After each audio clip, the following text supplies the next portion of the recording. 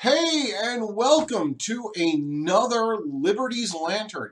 Today I'm wearing a shirt with a whole bunch of Viking warriors on it because the topic today is a viewer-inspired topic.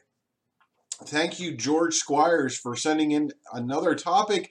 And today we're going to be talking about libertarian infighting. Yes, every libertarian out there has undoubtedly run into another libertarian who has told you that you are not a libertarian, even though you know you are. So, first of all, I want to say we're doing something different here at Liberty's Lantern. We're all in politics. We've all heard of fundraisers. Well, we're not doing a fundraiser. I don't want your money. I want your friends. So we're doing a friend raiser. Yes, a friend raiser. So I want you to share this video and get people to like Liberty's Lantern and follow us. That's what we're doing for the month of April. So really exciting times at Liberty's Lantern. I want to really bump up our viewership. So I'm asking for all of my viewers to do a friend raiser. So this is my PBS moment here. Even though a lot of people don't think PBS is a libertarian thing, it can be because it can be funded by the public. But we need to get there first. But that's another story for another time. So we're going to move on from that. But this is my fundraising moment, my friend-raising moment with you guys. Share, like, and ask your friends to do the same. I appreciate it. And once we come back from our intro, we will start talking about libertarian infighting.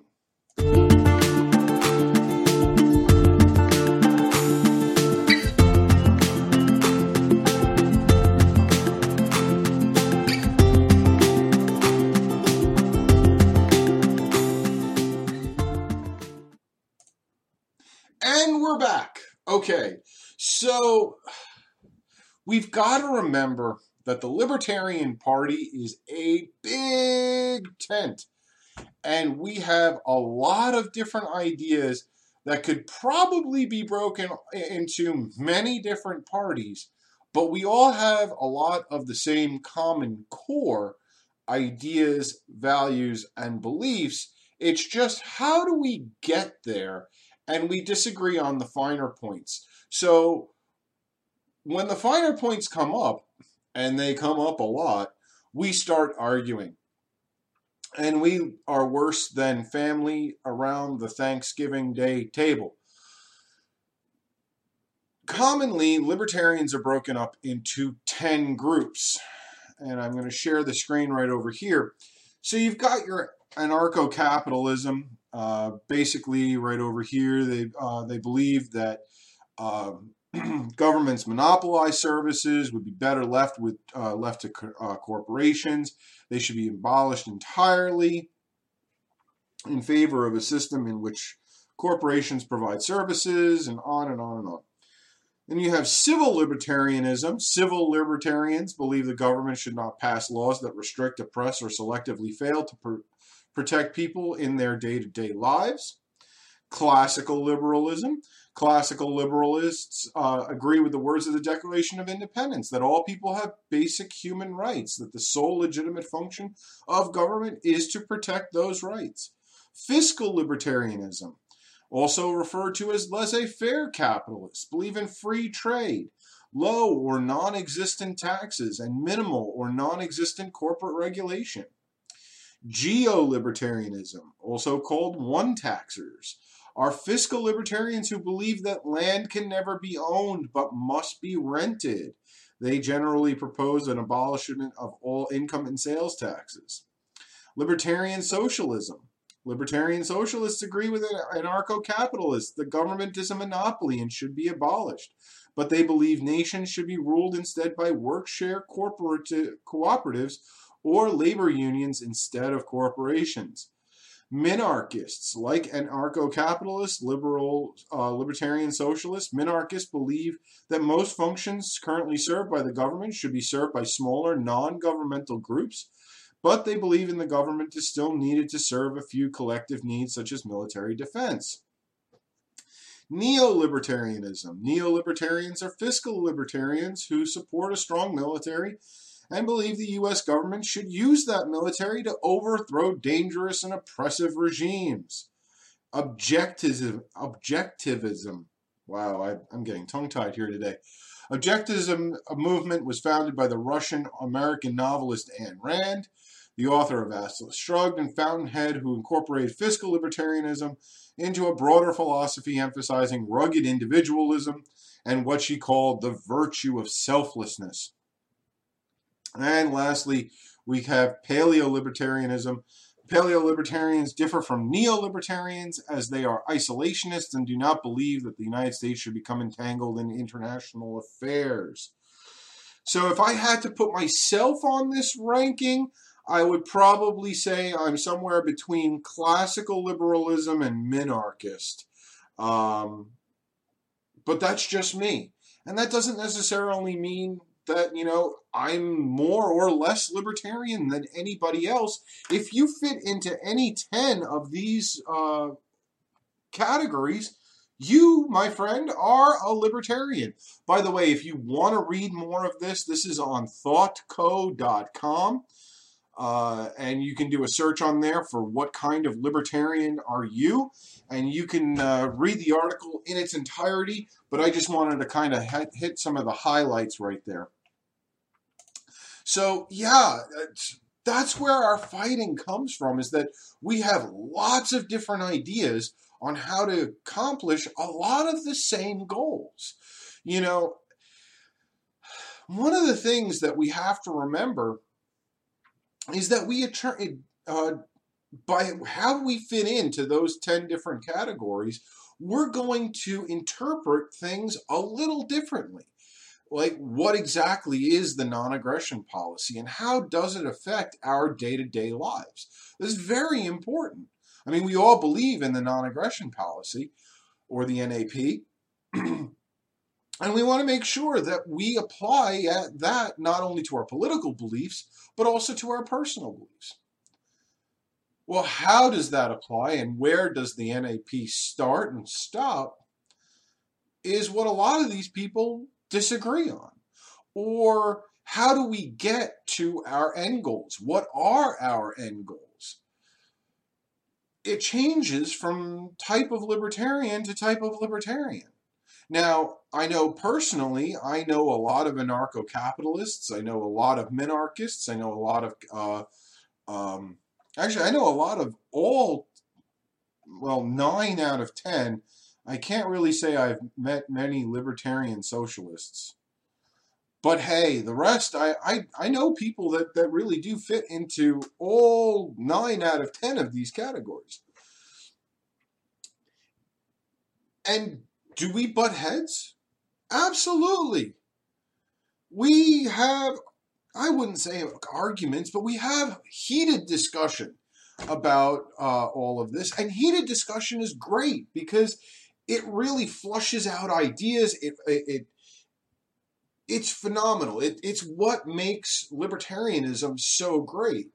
But at the end of the day, at the end of your heated discussion, pat them on the back and say, hey, let's go get a beer. And that's what really makes libertarianism great. That's something that we all need to start applying to our online conversations. That's something we all need to start applying to our personal conversations with different libertarians. Those are the things that make libertarianism great. The fact that I disagree with you, but I understand where you're coming from, and we may not agree on everything, but at least we have a general direction where we're heading, and we're heading in the same direction.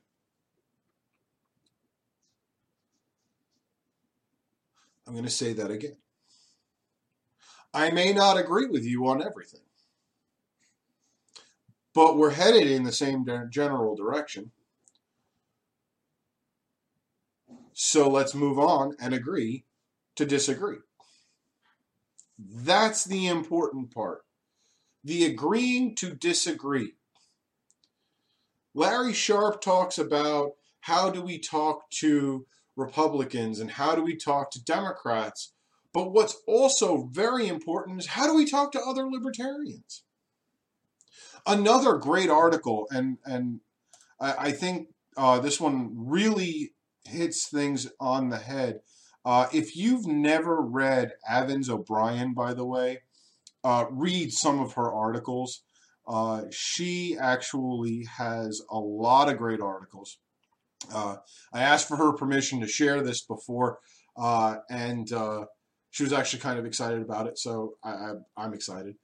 But she's talking more about disagreeing on the feminist aspect, which, by the way, a lot of the feminist movement gets a lot of flack right now. It's not the feminist movement that's getting flack. It's the wackos who call themselves feminists that are getting the flack. So if someone just says that they're a feminist, please don't automatically judge them. That's another point. That's another story altogether. But okay, let me share my screen with you again here. And it starts off to... It starts off, I mean, and like I said, the entire article is really talking about feminism. And it's a couple of pages long here.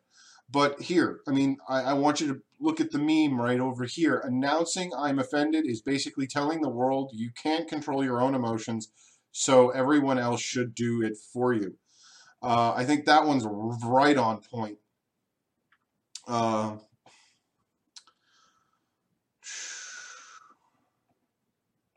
There was a quote that I had on this page. The fact is, maybe we were both being a little condescending to our target audiences, but it was my intention to actually improve the situation for libertarian men by observing various behaviors and causes that women to back away. These were not all acceptable to libertarian men, but as I mentioned in numerous responses when people got upset, if you don't like these are true or applicable, it isn't advice for you. I think that is one of the great quotes right there. Not everything that you're going to read or see or whatever is applicable to you. Don't take everything personally. Don't get butthurt about things. And she continues. But, I mean, the article continues. It's a really great read. It is on Libertarian Republic. Do a search for 5 things libertarian infighting teaches us about people. Or do a search for Avens, because she is a phenomenal writer and a phenomenal advocate for the Libertarian Party. So make sure you get out there and read that stuff. So boiling it down, don't take things personally. Things can always just be a discussion. You don't always have to agree with everything. That's really important. If we keep disagreeing and being hurt by other libertarians, when in reality we have the same goals moving forward, how to get the airship off the ground, why are we fighting? Why are we arguing? We just have to learn to respect each other. We need to not take things personally. See if it applies to us. See if what they're saying is incendiary. We've got to stop the name calling. I've been called a statist. I didn't get butthurt over it. But people automatically start going to name calling. And if I was a weaker person, would I be offended? Probably. It's not fun to be called a statist. No one wants to be called a statist. But hey, it happens. Should they have jumped to name calling? Probably not. I wasn't even attacking them. I was asking them to find out what their position was. In fact, actually, at the end of the conversation, we were agreeing on most things. So go figure that out. But he was taking everything so personally that, yeah, it got thrown into a degree that it shouldn't have. And if I got butthurt, I could have maybe dug down to his level and started calling names back. Luckily, I don't get hurt by names. I've been called far worse than statist in my life, even though that's pretty low. I will say that. But I do believe, like I said, I'm a classical liberal and minarchist. I'm in that weird gray zone between the two. So I do believe in a federal government, a small one that could be probably doled out to a lot of different parts. And if you don't agree with me, that's great. That's part of the wonder of the Libertarian Party. Not everyone's going to agree with you. Not everyone's going to agree with me. And in fact, I don't want you to agree with me on everything. Because the more times that we have open, heated discussions about the directions that we want to go in, well, I may tell you something that you never thought of. Or maybe you tell me something that I never thought of and you change my opinion. It's a two-way street.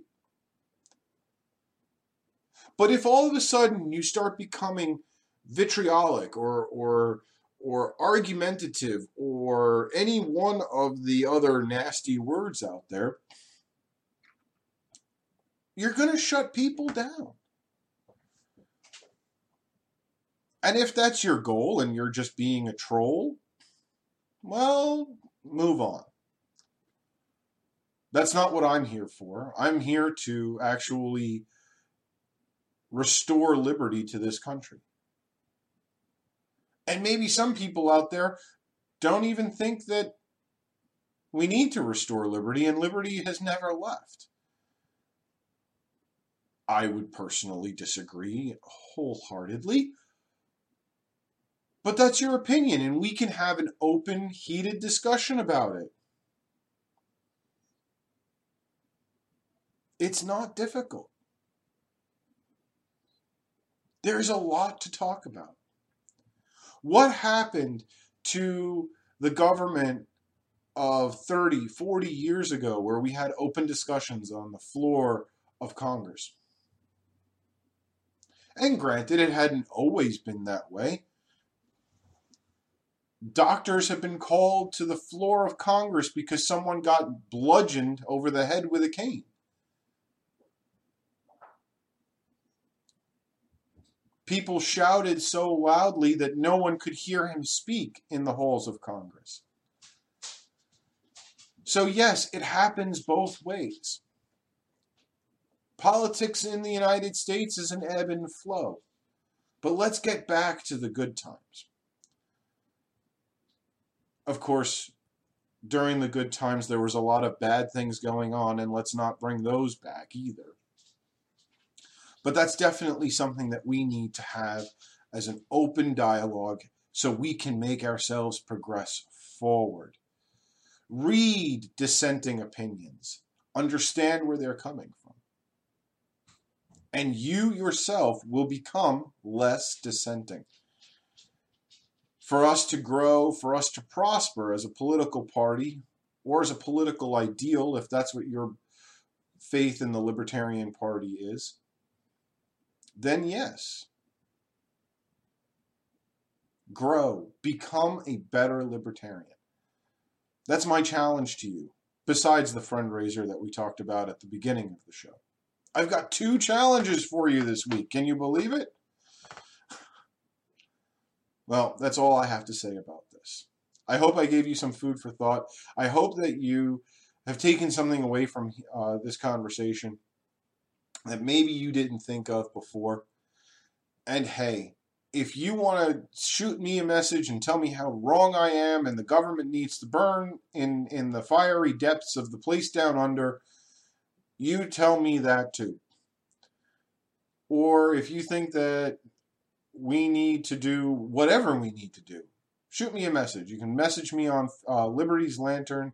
Well, actually, it's facebook.com/Liberty's Lantern. Message me. Tell me what you think. I want to hear it, and I'll openly discuss anything with you that you wish to discuss. You have a great Sunday. Enjoy the rest of your day, especially now that we're getting into the spring months, and I hope all of your weather is getting as warm and sunny as mine. And you have a great weekend.